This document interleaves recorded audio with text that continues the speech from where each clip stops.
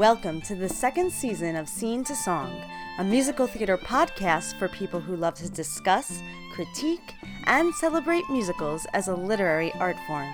I'm your host, Shoshana Greenberg, and each week I'll bring on a guest to talk about a musical theater writer, or a topic or trend in musical theater. My guests today are Courtney Farrell and Sean Leisher. Courtney has worked as a math teacher at Bronx Theater High School for the past 13 years, where she has directed 7 student productions, created a musical theater program, and is tech theater advisor. When not directing at school, she stage manages downtown theater productions. Sean is a dramaturg based in the Lehigh Valley region of Pennsylvania, with a background in directing middle and high school theater. He is also a co-founder and the literary manager of Emerge Theater Company in Bethlehem, PA. We're going to talk today about directing middle school and high school students in musical theater.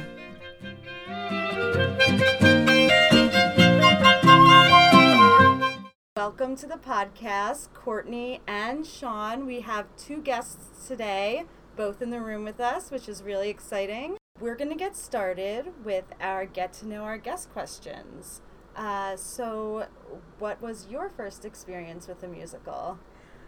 So let's see, when I was in 8th grade, I was living in Colorado, and we did Titanic. It wasn't technically the musical, it was a stage play, but we lip-synced to a song from the Broadway musical. And then simultaneous to this happening, my dad was getting a new job, and we were going to have to move to Long Island. And my parents took us on this trip to New York, and we got to see Titanic the musical.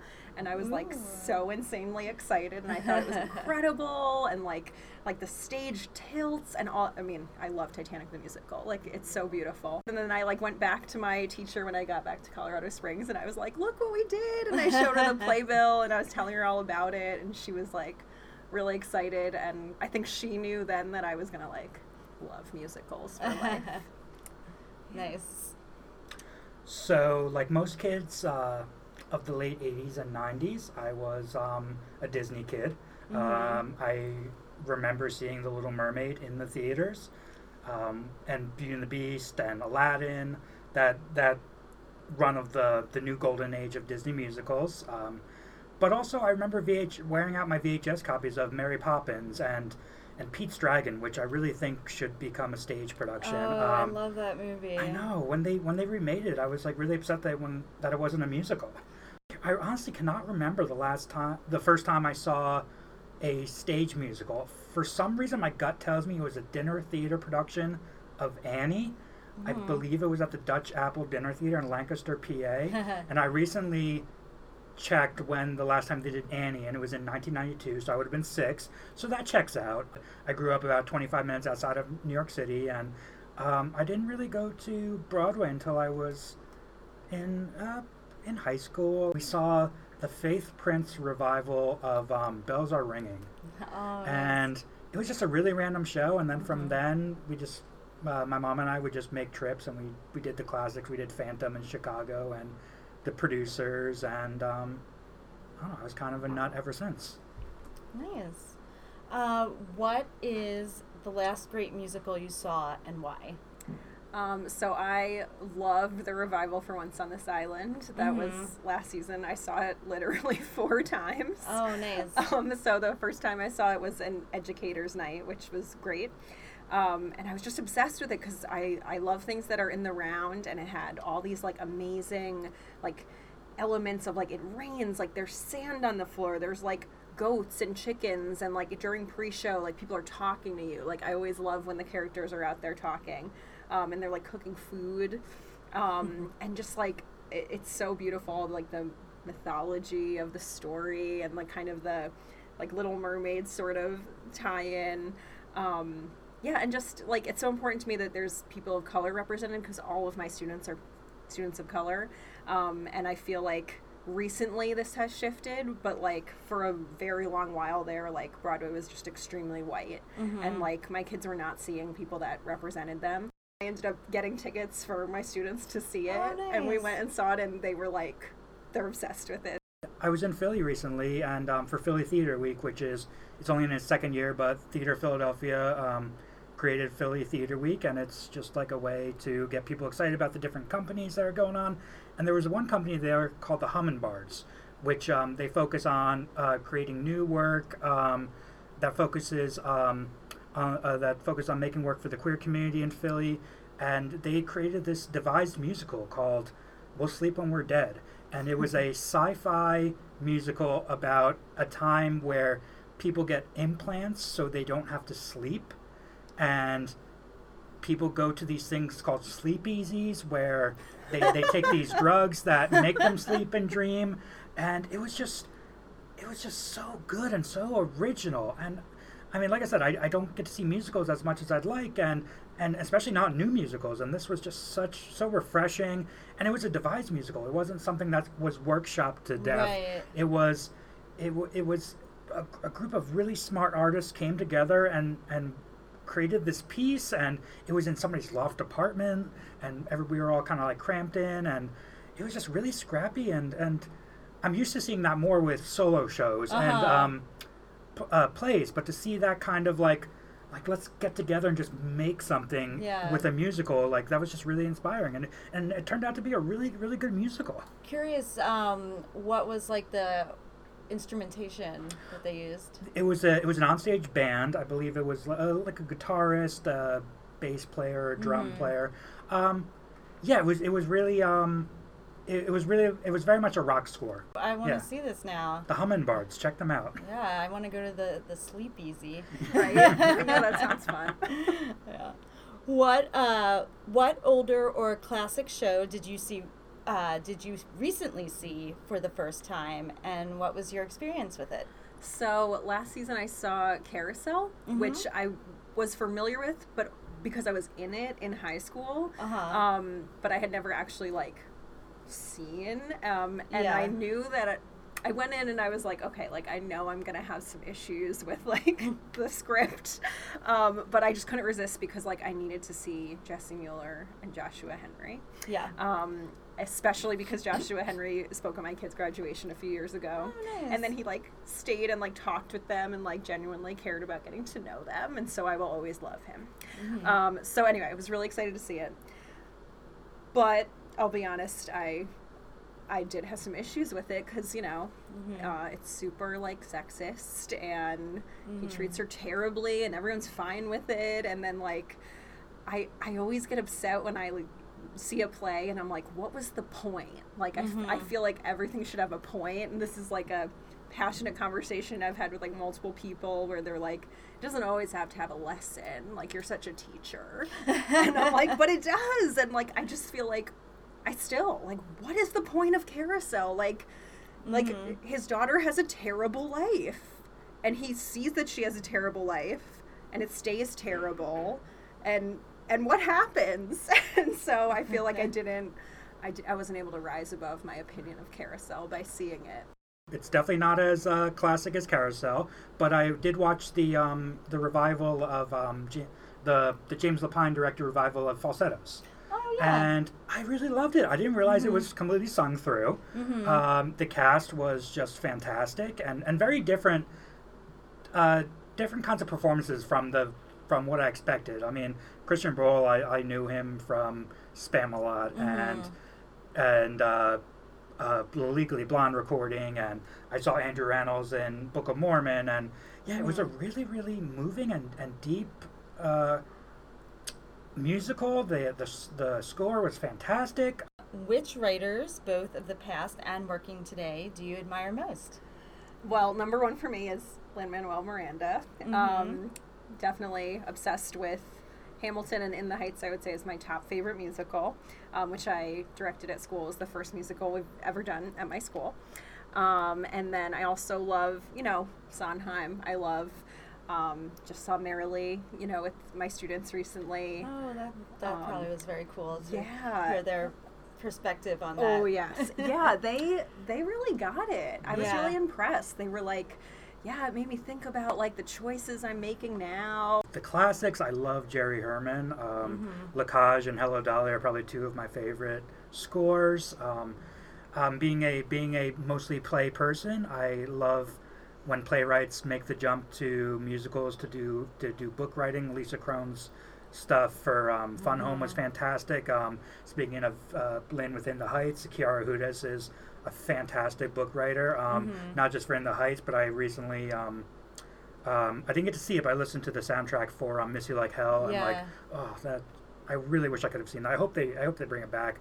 But I think the best, my favorite book writer of musicals might be Marsha Norman. I think if you, especially for the book of The Secret Garden, which is one of my favorite musicals, yeah, she's, the way she's able to streamline. I always think of that scene when the person from Archibald Craven's house is picking up Mary to bring to the house, and it's just like this amazing streamlined scene of like, okay, this is what you need to know. Here are the characters and everything. I'm like, that's just brilliant book writing. Let's move on to our topic. I kind of want to start with just like you guys talking about kind of what you do and how old the kids you teach are. Do you do like a musical? Do you do like one a year or that kind of thing? Cool. So I guess since we're going this way, I'm going to start with you, Courtney. I teach at Bronx Theater High School, and this is my 13th year teaching there. It's the only school I've ever taught at. And yeah, so basically I'm a math teacher, so no, theater education training. My theater-ness comes from doing stage management, both through college and then also still now, although I do less now in the evenings than I used to when I first moved here. Yeah. After college. But yeah, so our theater program is when the kids are freshmen, they get kind of a taste of the design and the acting. And then when they move into sophomore year, they can choose, oh, I want to keep like tasting, or I want to like just take design all year or acting all year. And then junior year, they do like more of a classical work. So like this year, for example, they're doing Crucible. Senior year, they do senior ensemble, and that can be a mixture depending on the year. So some years kids have written their own thing, and then sometimes they'll vote on doing a play. Like maybe there's not a student playwright that year, so they'll do like a work that they found. So all that was kind of in place for a while. And then 5 or 6 years ago, I was stage managing at Atlantic Acting School, and the kids were doing their first musical at Atlantic. They didn't do any musicals before, and it was Spring Awakening. And I was just watching, and I was watching them figure out how a school with no music program was still able to do a musical. And then I was like, these kids are like 2 years older than my kids. Like, we could do musicals at Bronx Theater. We should do musicals. And so then I was like, okay, like, I want to do musicals. And I like put together this like whole pitch, and I even like recorded myself like talking about, here's why I think we should do musicals. And I like burned I really wanted to do In the Heights because I thought it would be the perfect first musical. Like my kids are basically like, half Latino, half Black, and so I was like, this is perfect. And we have like a huge ESL population, and they're Spanish, and it's gonna be amazing.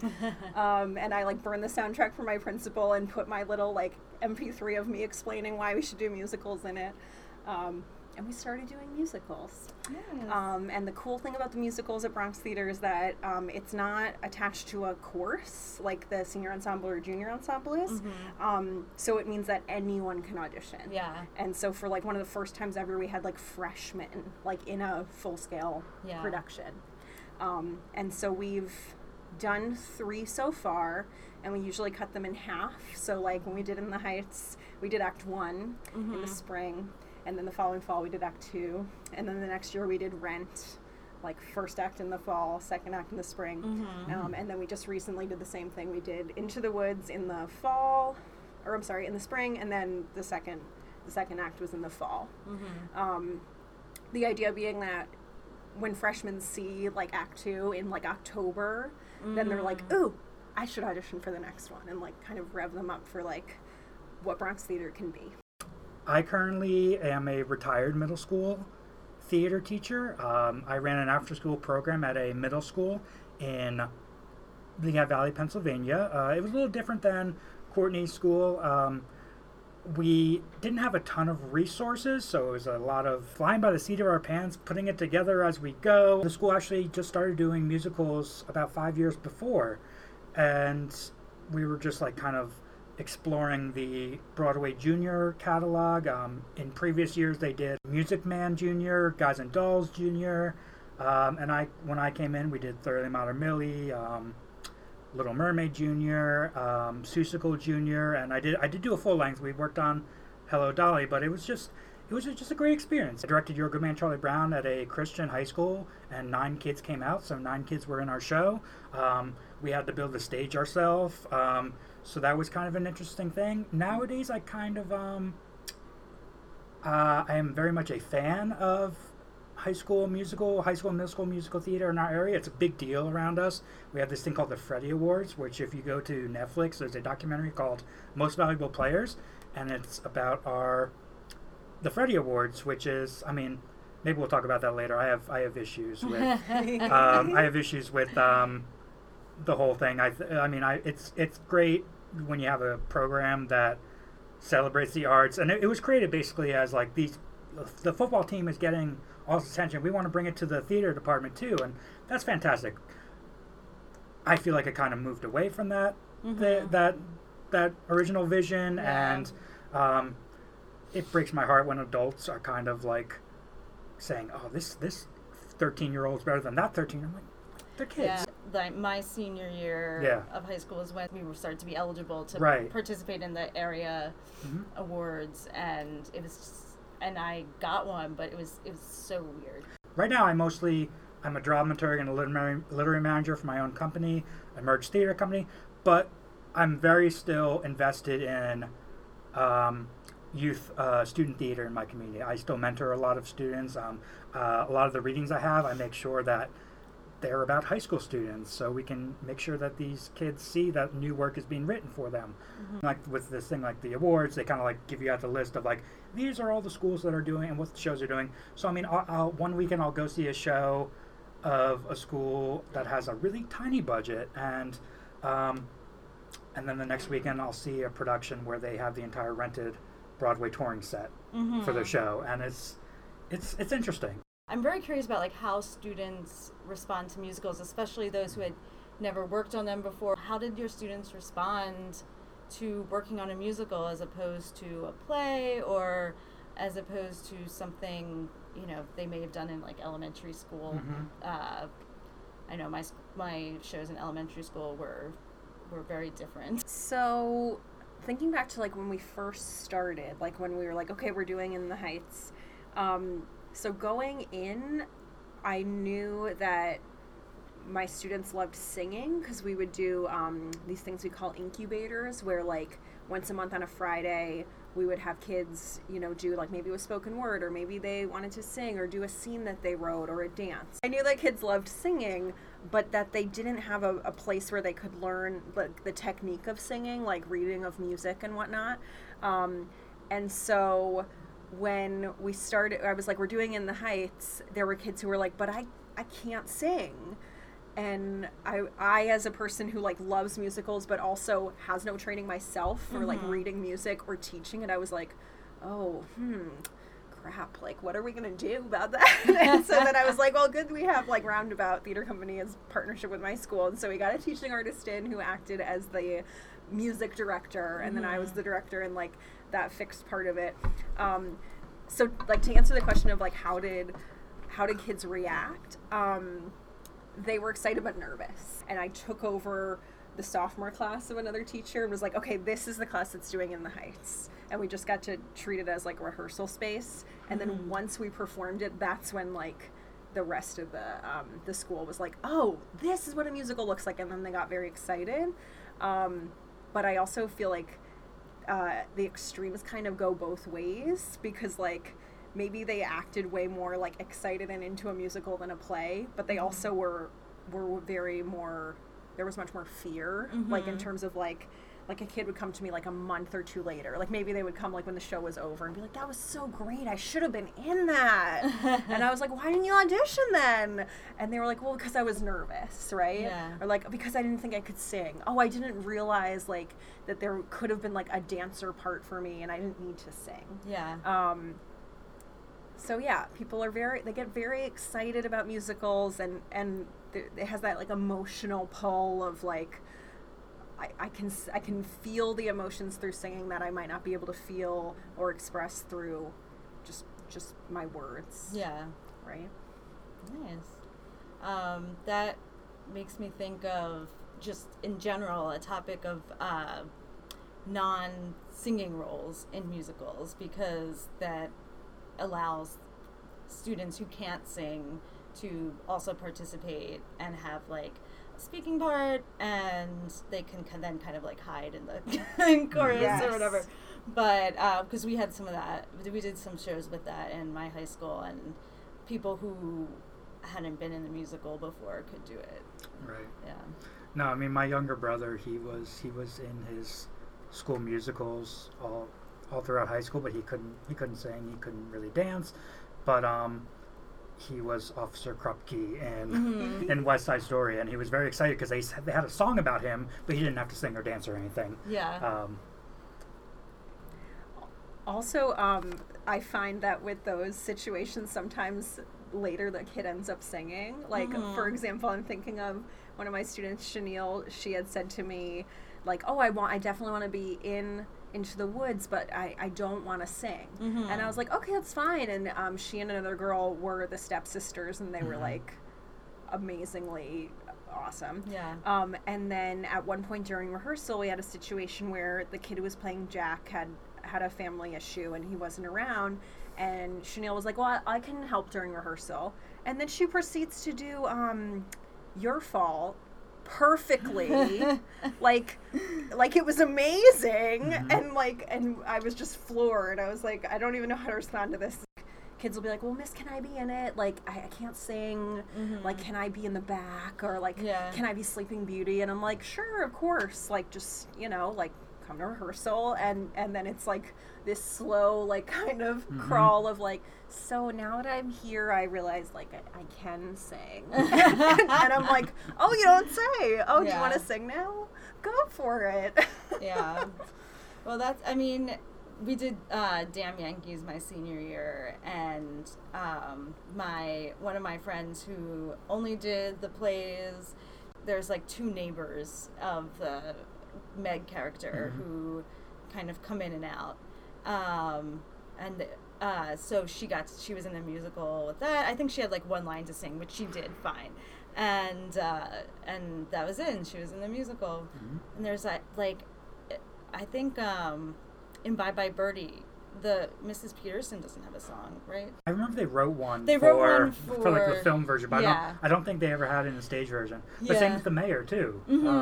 Like the mayor's a great part in Bye Bye Birdie, and he doesn't have to sing at all. And because like those are, especially the mothers, this is a big part, and that's for a non-singer. Well, and you look at shows like The Music Man, and like these are great shows for comedic actors who don't have to sing, like Mayor Shin and Eulalie, and just being goofy, and it's even like it's better when you don't sing well.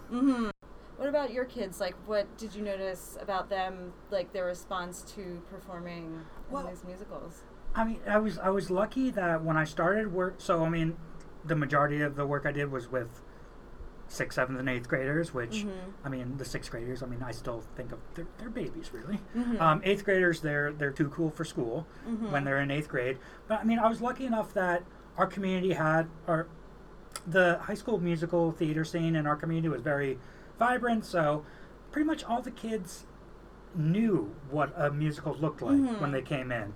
That was both a blessing and a curse, because I was very into, let's do character work, let's do table work, and they just kind of wanted to be like, well, when are we going to try on our costumes? I'm like, we're like a week into rehearsing, and we still have like a couple months before opening night, and they're just like, when am I gonna have my costume soon?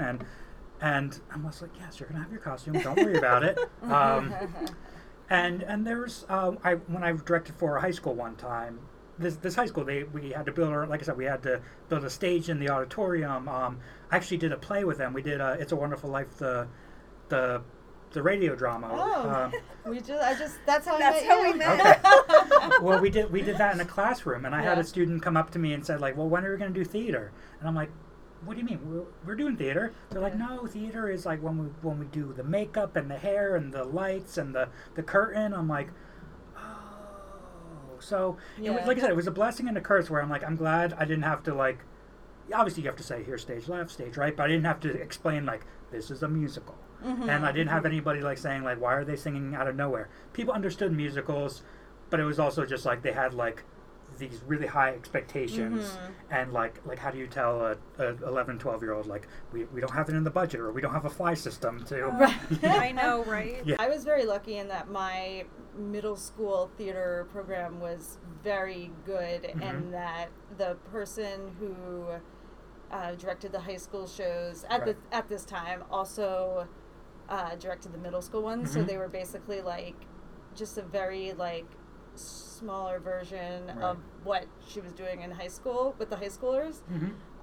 So we did, like, my 6th grade year, we did Peter Pan they were flying the people. which Peter Pan? The Mary Martin. Okay. Yeah. And I mean, something I noticed that when you're doing something that kids know, Yeah. they get really pumped about it. Like Yeah.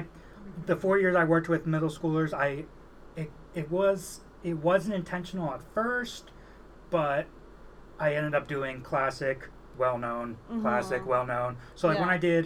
when I did the first show, we did 30 Modern Millie Jr.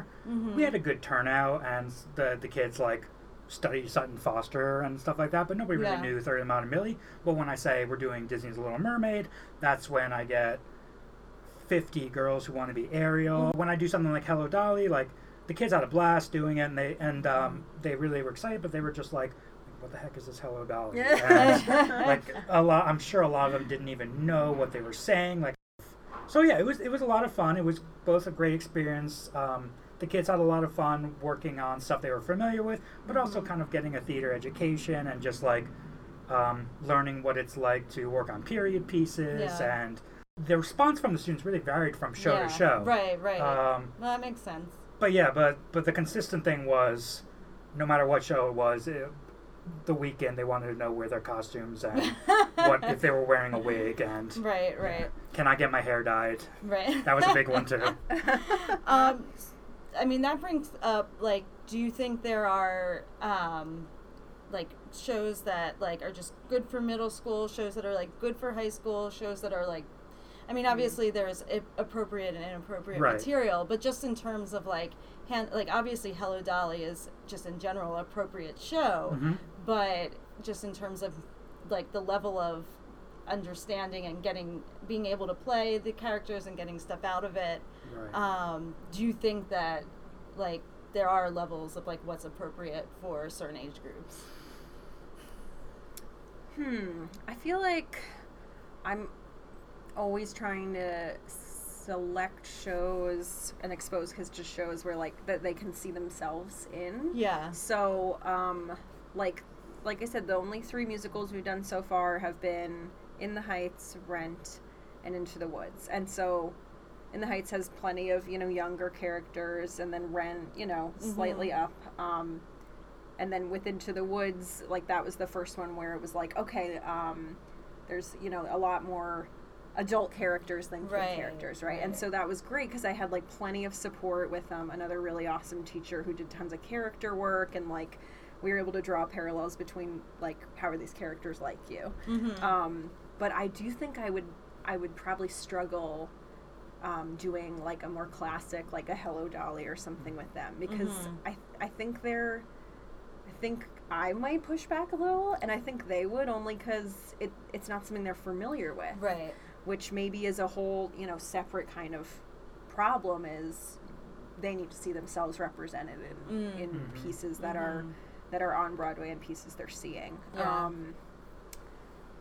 But in terms of like appropriate content, I always feel like, I mean, I teach in the Bronx, so I just feel like I'm like, you guys have seen it all. your lives are hard enough. Like, if you want to do a play with content that is, like, quote, like, difficult, like, go for it, you know, because that's them expressing their lives. Right. Whereas, I mean, my high school would never have done Rent, like, and we did the whole thing except Contact, and I'm fine with the kids hearing and seeing Contact, like, in the disc that I showed them, but I just didn't want to direct my teenage, you know, students in the scene Contact. But everything else we did. Yeah. And I was like, why not? Like, you guys talk about this stuff anyway. Like, I just really believe you should just be, like, open and honest about all that stuff. Right. With high schoolers. Yeah. Well, I mean, I definitely evolved over time about my ideas of what's good for middle schoolers. I think if you would have asked me to direct a show today, I probably wouldn't do Hello Dolly, because it was. I mean, I loved it, and the kids had a good time doing it. But they didn't. It was hard for them to see themselves in it. And I totally understand that. And part of me wanting to do Hello Dolly was also just being like, can they handle that? Like, can I really, like, let me. It was almost just like a test. Like, how far can I push them? Can they handle a challenging show like this? Can they handle a show over an hour? That was a big question working with middle schoolers. But I mean, like, when I worked, I think Seussical is a great show for middle schools and high schools. It's a show that's whimsical and fun, but it's complex too. There are some really deep themes, and you can relate to the bullying aspect of it. But I think In the Heights is great for high schools. You're a Good Man, Charlie Brown is a good one for high schools, I think. I'm definitely into, I mean, the district that I live in, they did Cabaret one year for their high school show, and they had a fit over it. And it's hard in when you're working with rural communities, because I mean, I'm all for just, like, let's push the envelope as far as we can go. Yeah. So it pisses me off when I hear that a high school is doing Legally Blonde, and they're just like, oh, well, this character's gay, so we can't be doing that and everything like that. And it's really, really frustrating where I come from. But whitewashing is okay, and yellowface is okay. Right. I never want to say this school should do this. I'd say don't do Carousel. I know, right? I'd say, I mean, it's a taste thing for me too. So I'm like, I'm kind of done with West Side Story too. I mean, because we're going through it's really tough for the Latinx community with representation, and maybe we should stop having all these white kids do West Side Story as an educational experience. I mean, I would love to do it at my school, but, you know, I feel like that's because the kids would bring their own experience to it. Yeah. Yeah, I mean, it's an interesting problem, and because, like, there are people who do feel like if it's a school, if it's educational, it's okay. Once on This Island, I've heard of that one being done in, you know, all white schools. And I think that writers even okay to, like, that it's okay to do all white productions of it. MTI lets you do that with Hairspray. Oh yeah. Which, like, drives me, like, I don't understand that.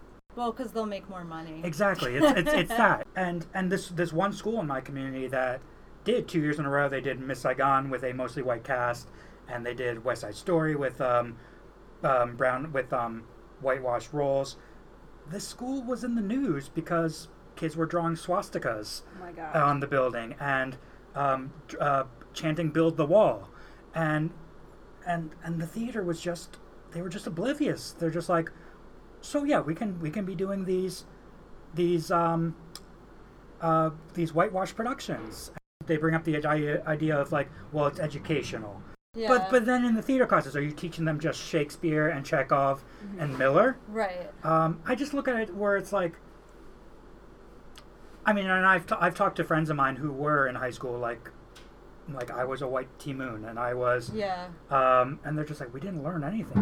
We were just putting on a musical. Right. Exactly. Yeah. And what is the lesson? Because Clearly no one is learning these lessons. They're just like, oh, these are beautiful songs. I want to get to sing them. So I should get to sing them. I just don't think it ever should be done at any level. That's just my opinion. I can't recommend enough the play Yellowface by David Henry Hwang. It's a very funny play, but it's also a very dark play about what happened with Miss Saigon and Jonathan Pryce coming over from and even though they didn't have his eyes taped back and all like the makeup and everything, he was still a white British man playing the engineer.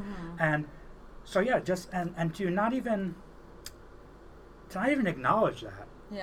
And when you're doing West Side Story and all you're talking about is like, it's about understanding each other and not to talk about the history of the whitewashing, and it just makes me think of like there's so many people I come across that do theater, and it's the whole I don't see we do colorblind casting or it's just theater. What are your takes on kind of doing the Broadway junior version of a show versus the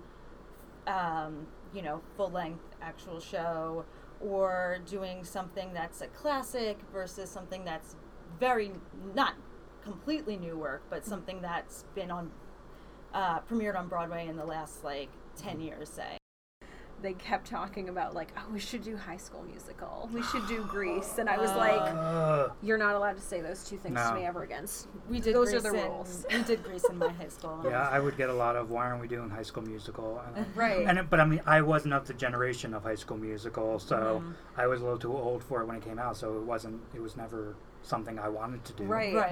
Yeah, and I was like, okay, stop getting annoyed. Why are they saying this? And I was like, because it's what they see in Grease is about high schoolers, and High School Musical is everyone has seen it. It's Disney. Everyone's gonna have seen it. And then I was like, so fix it. And so I did this musical theater class where I was like, okay, every week you're gonna read about a musical you've never heard of before. You're gonna pick a song from it. You're gonna play it for the class. And you're gonna talk about it.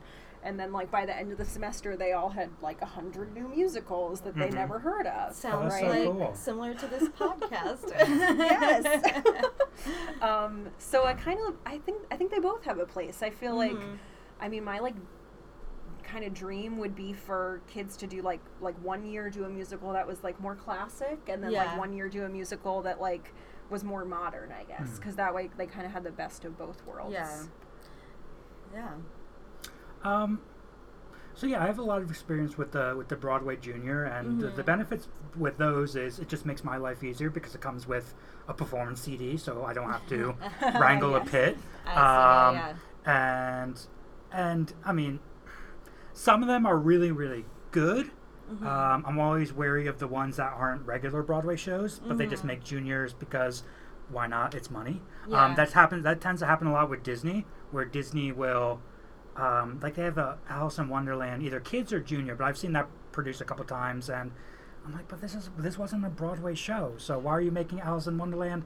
And I understand it's because the kids know it. I just didn't want. I never wanted to talk down to my kids and everything. I wanted to give them a challenge with the work. So I preferred to do. Stuff that was both fun for them, but that was challenging. I think I'd like to see 13 done a lot more. I love 13. Yeah, it's stuff that the kids relate to and everything. But some school in my area did it, and they had a fit because they were talking about, I don't know, erections or something. And I always look at that list of what are the most produced shows, plays and musicals for high schools, and I think this past year was the Addams Family for musicals. It's that's a fun show. Yeah, and sure. It's interesting because a lot of the shows on that list have come out in the last 10 to 15 years. Shrek's a big one. Shrek, Legally Blonde, I think, has been on maybe my former high school. I've kind of kept up with what they've been doing at least, and they did Pasek and Paul's James and the Giant Peach. That's another one. That's a really good musical. Yeah. I mean, I haven't seen it, but I was like, that's a kid's book, a kid's show, but it's written by the writers of Dear Evan Hansen, so everybody's super excited. Right. Why don't we move on to the Why Is This So Good section. Let's start with Blackout from In the Heights. I love In the Heights. I just love everything about it. And the reason this particular one is so exciting is, so one of the beautiful things that Lin-Manuel does is he layers, right? And this song has all of the layers in there. So you've got like, you know, Benny and Nina. You've got Pirago Guy is the one who like starts it. You've got Abuela is like really, you know, showing her true colors of how like she sees the positive in everything, and everyone's freaking out around her, and she's just excited that she can see the stars. And you've got Nina's dad like looking for her and singing about how he loves his family. It's just amazing. And so two things that always like get my heart going with this song is number one is the very beginning when they're like, oye, que paso? I like always think of what we did when I directed it, which is we had a couple members of the step team in the cast. Oh, wow. And so we had a blackout, and so under like all of them singing, the first thing you heard was like a oye, que paso? Blackout, and you could hear the stomps, and then they had a clap going. Oh, wow. And so there was like stepping happening under this as the lights were like slowly fading up. Mm-hmm. And I just always think of how cool that was. But the thing that like I love so much about it is the Graffiti Pete and Sunny dialogue that happens, because these are two teenagers. And so like, and you can see like throughout the play that everyone keeps acting like they're just these like annoying teenagers, and everyone like treats Graffiti Pete like he's a thug. And he in this script is talking about like, okay, we gotta go, like he's scared, and he's like, I see some thugs coming, man, and like he's helping him like save the store.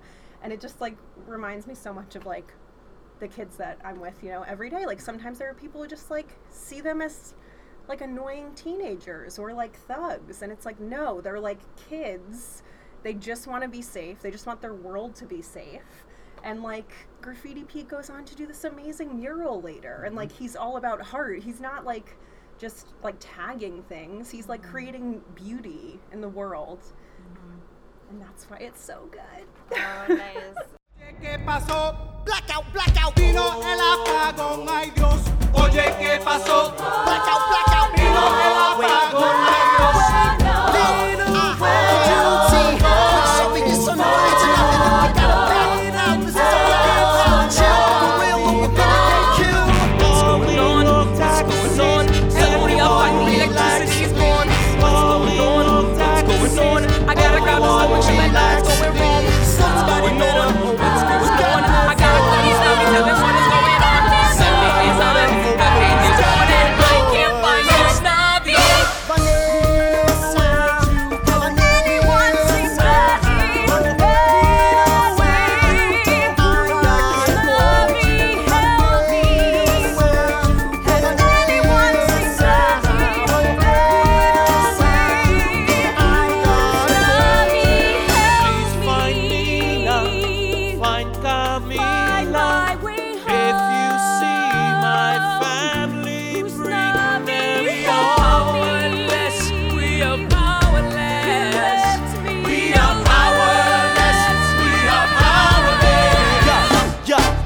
bottles in the street, people looting and shooting. Sunny, they wanna see your robbery. We gotta keep moving. Nah, man, I can't leave. We gotta guard the store. They're gonna bombard the store until you ain't got a store no more. I got a baseball bat on a rack in the back. I got a couple of Roman candles, we can distract the vandals. Hey, yo, I see some thugs coming in, we gonna get jacked Give up. me your light, I'll be right back. Back up.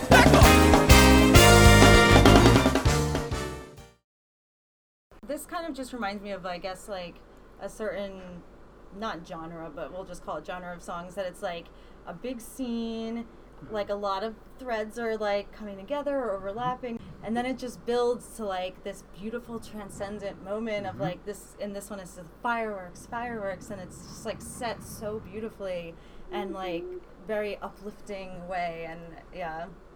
And what's so brilliant about Lin-Manuel Miranda is he writes musicals that speak to modern day music, but he also knows his classics, and he knows great musical structure.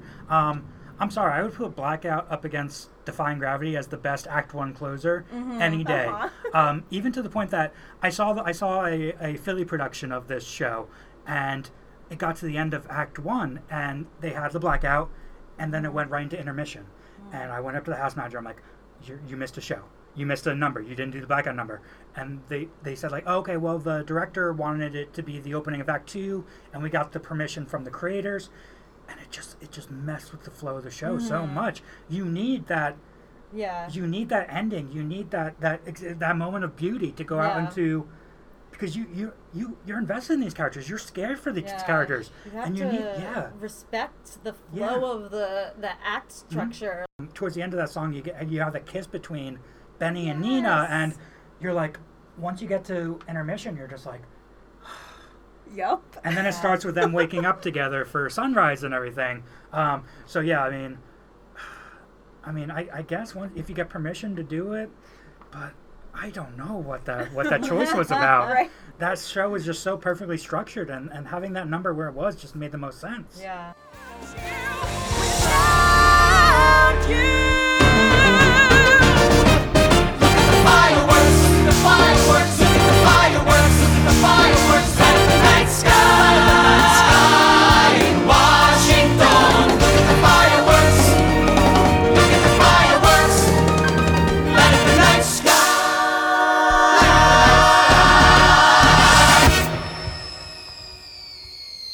In Washington Heights.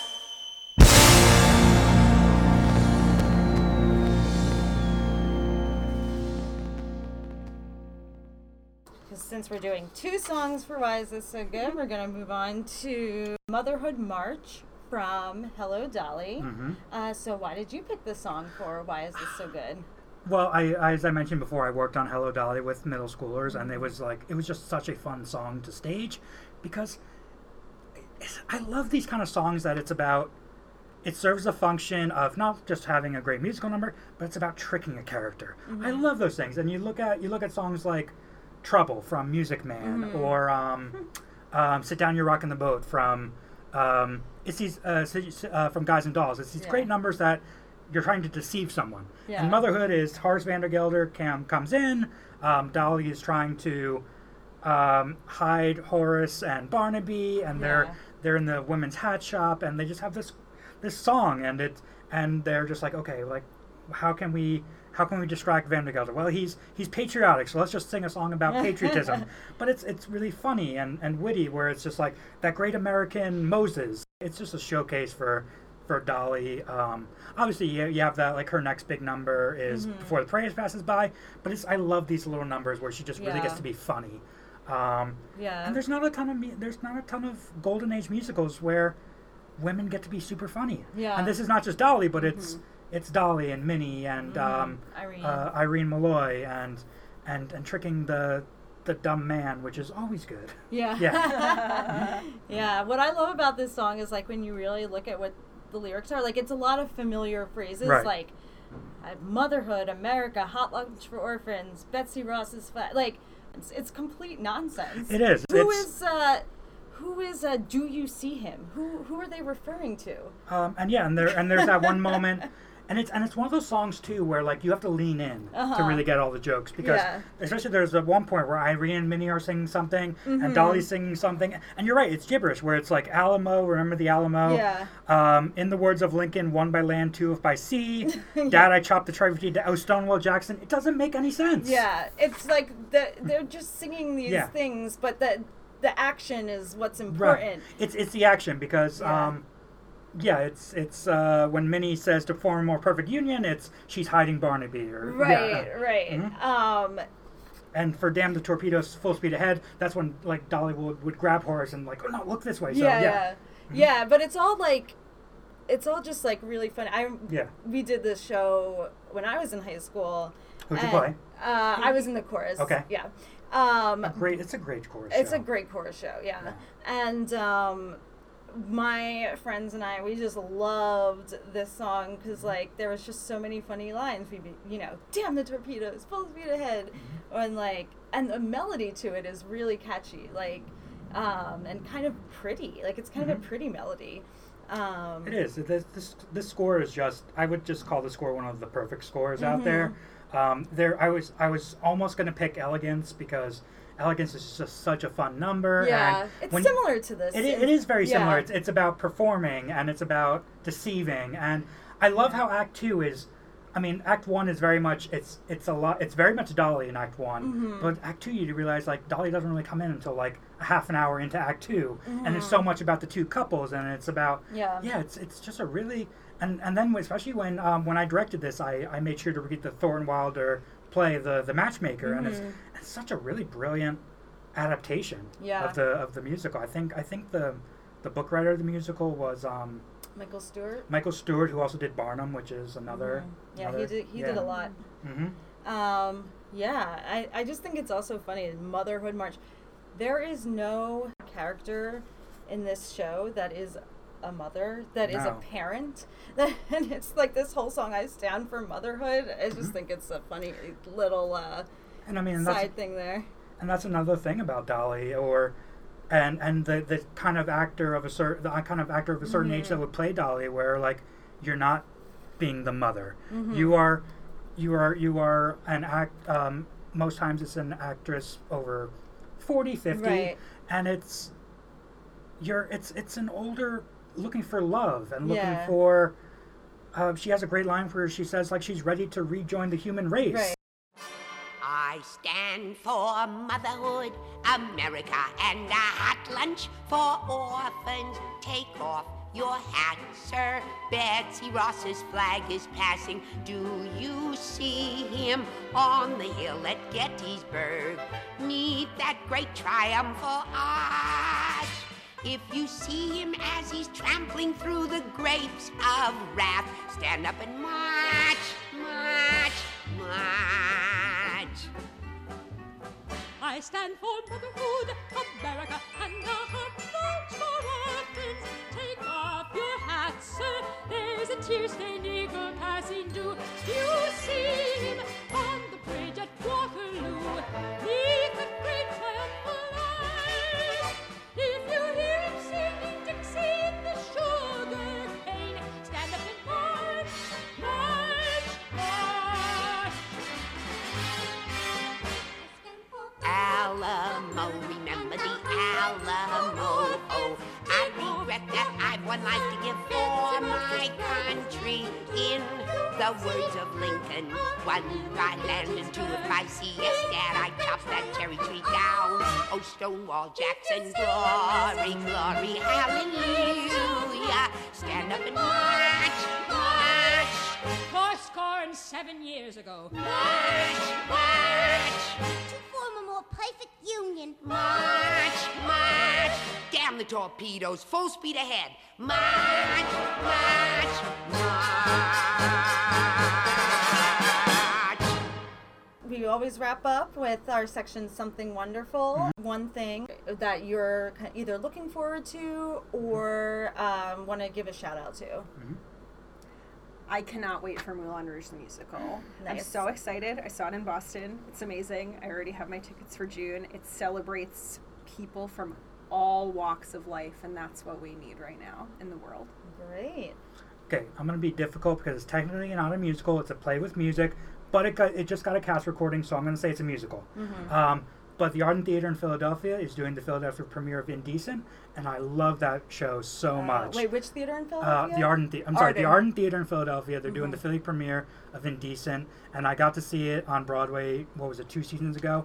I love that play so much, and I'm sorry, it is a musical. Music is just such an important piece to that show, in terms of just moving the plot along. For those who've seen it, you'll never think of the song Oklahoma in the same way. It's just a great, great show, and I cannot wait to see it again. Thank you all for listening to this episode of Scene to Song. Please write to us at scenetosong@gmail.com at any time with a comment or question about an episode, musical theater, or if you'd like to be a podcast guest.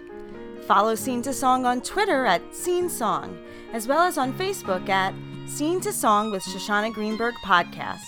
And be sure to rate us on iTunes, review, subscribe, and share it with your friends. The theme music you are hearing is by Julia Meinwald. and check back here in 2 weeks for our next episode.